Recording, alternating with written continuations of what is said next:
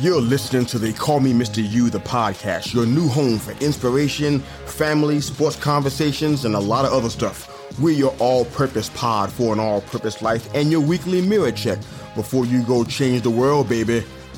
Enjoy the show.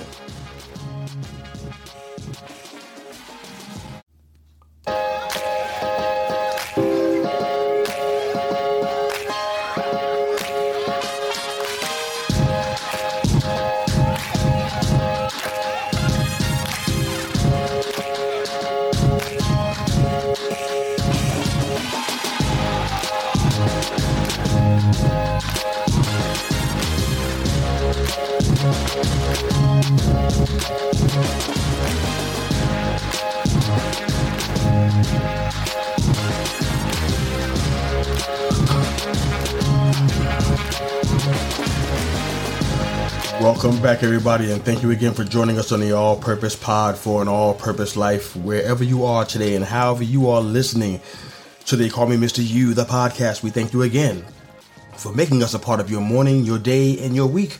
We're your weekly mirror check before you go change the world, baby. You can find us on Facebook, Instagram, YouTube, and Twitter. Download and subscribe to our show wherever you enjoy your podcast listening. Thank you again for all support on our social media platforms.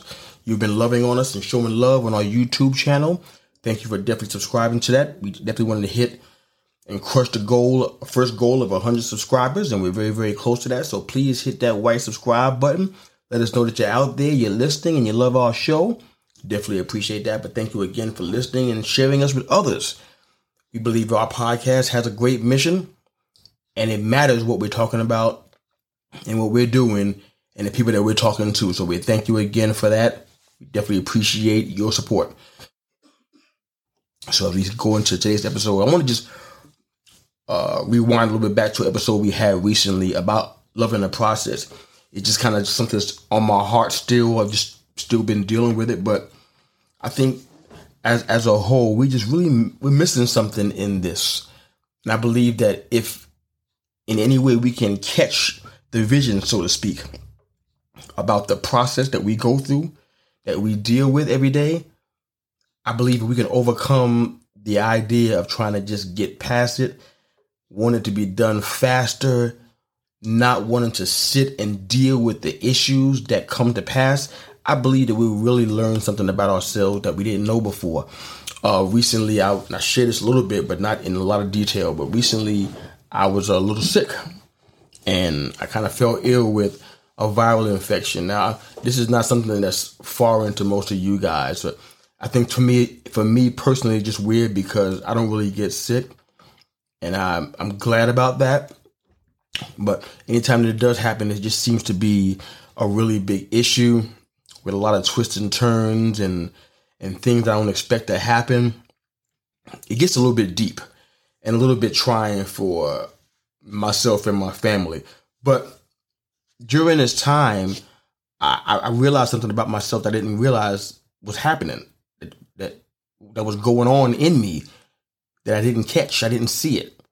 And it was only because of the fact that I was ill and I was immobile for a while and couldn't do the things that I would normally do.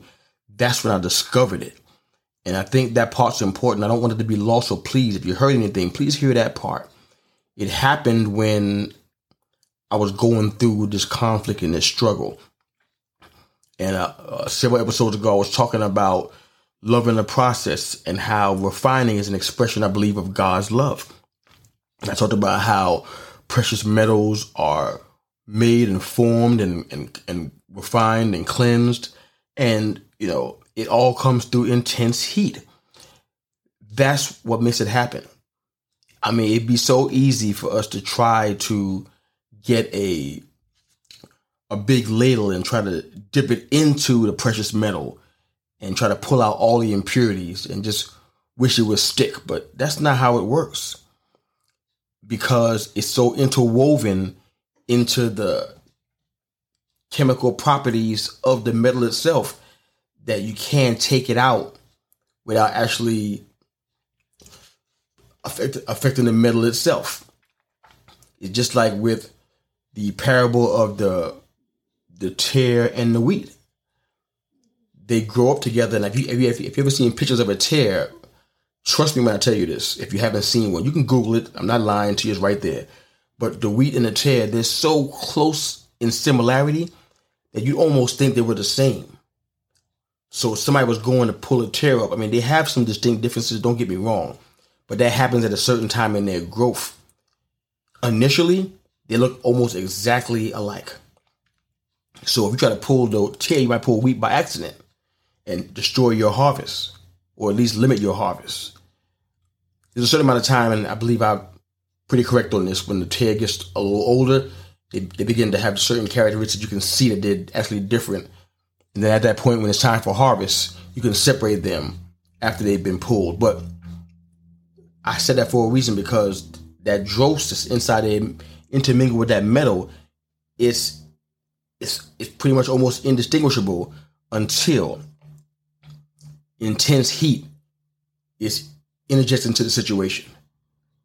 The heat causes the dross to rise to the top and become distinguishable, so that you can be able then to pull it away from the metal and begin to start forming the metal as you see fit. It's because of the intense heat that the impurities were recognized. I'll say that again for those in the back that's maybe not listening right now, but I hope you are. The intense heat, the fire, caused the impurity to be recognized. When I was dealing with a recent bout of sickness, I didn't realize how quickly I put my sword down. And I don't know if when you're sick, how you respond, what you learn about yourselves. I hope it's something that you wouldn't mind sharing with us. We'd love to hear your thoughts and your stories and accounts on that. For me personally, when I got sick, I realized that I didn't do the things that I normally did. I dropped my disciplines. Yeah, I was sick. Maybe I had a good excuse. Maybe nobody will fault me for not reading my Bible as much. Maybe nobody will fault me for not praying as much. Maybe nobody will fault me for not meditating and doing my devotionals and things of that nature. Maybe nobody will fault me for that because I don't feel good. As a matter of fact, I felt miserable. I wasn't sleeping, could barely eat and keep food down. It was rough, but I dropped my disciplines. Had I not, and this is just my personal take, my own personal testimony, if you will, had I not gone through the fire and the conflict, I wouldn't have noticed how quickly I could do that when I wasn't feeling at my best. When I didn't feel like I was at quote unquote 100%. The fire, the heat of my situation that I was dealing with the sickness, brought the impurities, the immature attitudes, the pride, the self-righteousness to the front. Brought it to the forefront. And I was able to see it. And it really changed how I saw things. We were talking about loving the process, and now, I just realized that we have some challenges that we need to work through as a people, because it's really easy for us to rehearse the process, to mimic it. We're really good at being parrots and puppets. I talked about that on a recent podcast. Well, it wasn't recent, but a couple of years ago, about being parrots and puppets. We can say the right things, make the right moves in front of people, but at the end of the day, we're just mimics. We're just actors in a stage play, rehearsing things that we heard that we think are the right things to say, the right things to do, what a Christian should look like, what a believer should look like, what a child of God should look like. But all we're really doing is creating and duplicating counterfeit versions of authentic things. That's all we're doing. We're just helping to create counterfeit versions of authentic things. Even in those days, way back in New York, years ago, decades ago, where I used to be out in the street and I would sell jewelry. A lot of the jewelry was actually real jewelry, like real gold, real silver, marked and everything. But a lot of it was not. And there were so many people, and I even shared a podcast about that one, I believe, a year and a half ago or so, where people who are in the so-called gold district was selling jewelry that wasn't even real gold. And they were making, I don't know how much money off it, thousands, maybe even hundreds of thousands of dollars off of it. And it wasn't even real gold. And some of it was not even real gold, and they would tell you it's not real gold, but still sell it at a high price just because of where their store was located. And it was amazing to me how many people would go into the store and buy, even people who are affluent or people who are in the entertainment business. They would go and spend so much money on this jewelry because of how it looked, because of the price tag and the value that they attached to that price tag. We're in real danger here of becoming counterfeiters. We're not doing it with money, but we're doing it, and we're not doing it with jewelry, but we're doing it with the process. We're creating counterfeit versions of the process to such a degree, at such a rapid pace, that now people think it's the norm now. And people who hate religion come to church, that's what they see, and they go back to their life. Whatever that state was they were in, they go back to it, and they never return. Because all they see is a counterfeit process, a counterfeit version. Not the presence of God and the glory of God, but a counterfeit, cotton candy-ish kind of, mamby-pamby kind of fake version of something that's supposed to be authentic and rich and wholesome and substantial and deep. Because we don't want to walk through something. We don't want to go through hard times. If I could think of my worst enemy on this earth, I wouldn't want them to go through what I went through when I was sick recently. I would never want them to be at that place, to have to deal with what I had to deal with. If I didn't go through it, I wouldn't learn something important about myself that I know I have to change now. Now I got to adjust. Had I not known, I would have never seen it. We got a real problem with learning how to wait.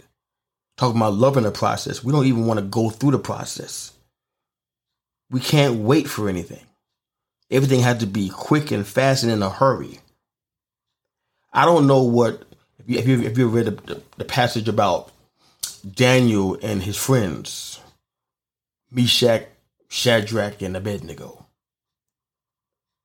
They were thrown into a fiery furnace. They wouldn't politely walked into it. They were thrown into a fiery furnace, already at intense heat, so intense that one of the king's workers was burned.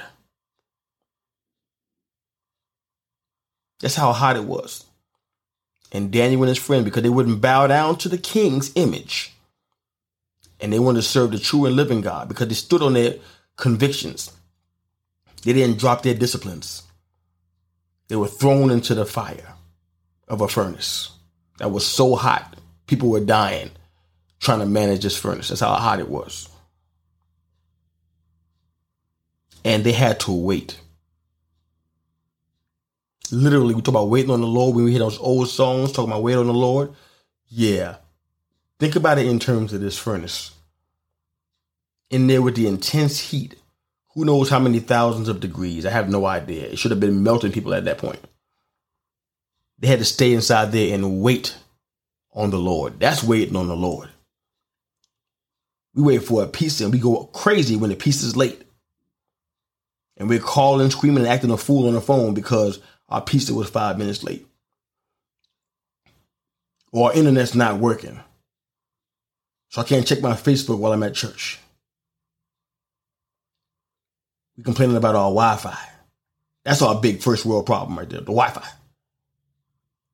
Or if we had to wait in traffic because the Chick-fil-A line is just way too long.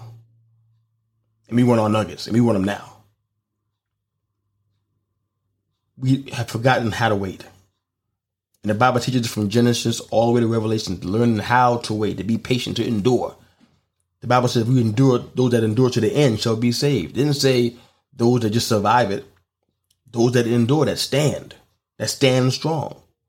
The word endure comes from the word strong or duro, endure. To be strong all the way to the end.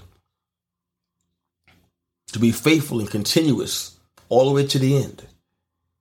And we can't wait on the checkout line because it's too long. Ladies and gentlemen, we lost the art of waiting. We better find it real fast because we're going to have to walk through some things in life. And we can't avoid it. Those boys stood in that fiery furnace saying, you know what? If God doesn't come back to help us, it won't be said that we bow down to other idols, but that we worship the true, only living God. So we'll burn in this fiery furnace and we'll perish, but we will not bow down to another God. That's conviction. That's waiting. That's trusting the process. And that's something that seems to be a challenge for us. Why do you think that is? And I want to make a correction from several episodes ago. I said 2 Peter, but the actual correct verse is 2 Timothy 3:12. And basically it reads again, yes, and everyone who wants to live a godly life in Christ Jesus will suffer persecution. Same as these Daniel and these 3 Hebrew boys. All who desire to live a godly life in Christ Jesus, whoever desires to live in a godly way, to live piously in Christ Jesus, will be persecuted. May not sound like good news to your ear right now, because who wants to be persecuted? Who wants to be dumped on? Nobody wants that, but the end of it is good. In God's sight, it's good. It was good in God's sight that his 4 sons were in that fiery furnace. Because he knew that they were there because they would not worship another God, and they shown faithfulness, and they were asking for water for that when they were relieved from their time in that fiery furnace. They were rewarded for that. Sometimes we don't even want to get to the point where we can even get to the reward. We just want the reward right now and not go through the process, not go through the bringing out of all those immature attitudes, the impurities, all those things that we think are coming against us, but they're inside of us and they got to get out. So many times people probably feel when they go through conflict, and that's probably one of the reasons why they don't want to go through it. They feel like everybody's against them, or they feel like God is against them. Here's my question for you. If you feel as though God is against you while you're in conflict and in the struggle or going through tribulations and any kind of oppression or any kind of hard times, ask yourself this question. Which you is he actually against? You know there's more than one, right? No, it's not about being bipolar or anything, but there is more than one you. There's the you that you were born with, and you're dealing with that nature and the decision that you've made and the ways that you act and the way that you think. And there's the you that you said, you know what? This is the new you that I choose. And you're cultivating that. You're growing that. You're saying, I need to read my Bible more. I need to understand the word of God better. I need to be closer to the Lord in worship. I need to be able to have better relationships in my life that are fostering health and strength and spiritual growth and things of that nature. I say it to you because I don't want you to think about being somebody who has 2 personalities. That's not what I'm talking about right now. But there is still a battle that's going on. And every day you got to fight it. Because if you stood still in the state that you are right now, if you stood still and did nothing,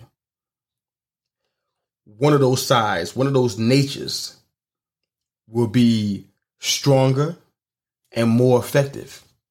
But if you fight, if you grow yourself, if you walk through the hard times and the fires and not give up on what you know is right, that nature will get stronger and be more effective. There's an old Native American saying, I believe it is, where it talks about, there's 2 wolves, which one's going to win the fight? And the old sage would answer his grandson who asked the question and said, the one who's fed the most. Which one's being fed the most? You feel like God is against you? Which one's being fed the most? When God came against his people in scripture, and you can find it anywhere, pick a scripture. It's all throughout from Genesis to Revelations. He wasn't coming against the people. He was coming against the spirit, the attitude, the approach, the system that was being set up instead of him being installed as the only true and living God to be bowed down and worshiped to. He was coming against that. But you feel as though he's coming against you. Which you is he coming against? Is there idolatrous you? Is there a thing worshiping you? Is there a self worshiping you? Who's he coming against? Stay in front of him. Do what he's called you to do. Stay in that fiery furnace until he comes and delivers you out of it. Respect the process. Love the process. Don't forget, seeds grow in the dark. Love the process. Handle the heat. But you'll come out like pure gold. Or silver if you prefer. Thank you again for joining us, wherever you are and how you're hearing our show. Thank you for supporting us. Have a great day. Really hope you enjoy the music. Coach out.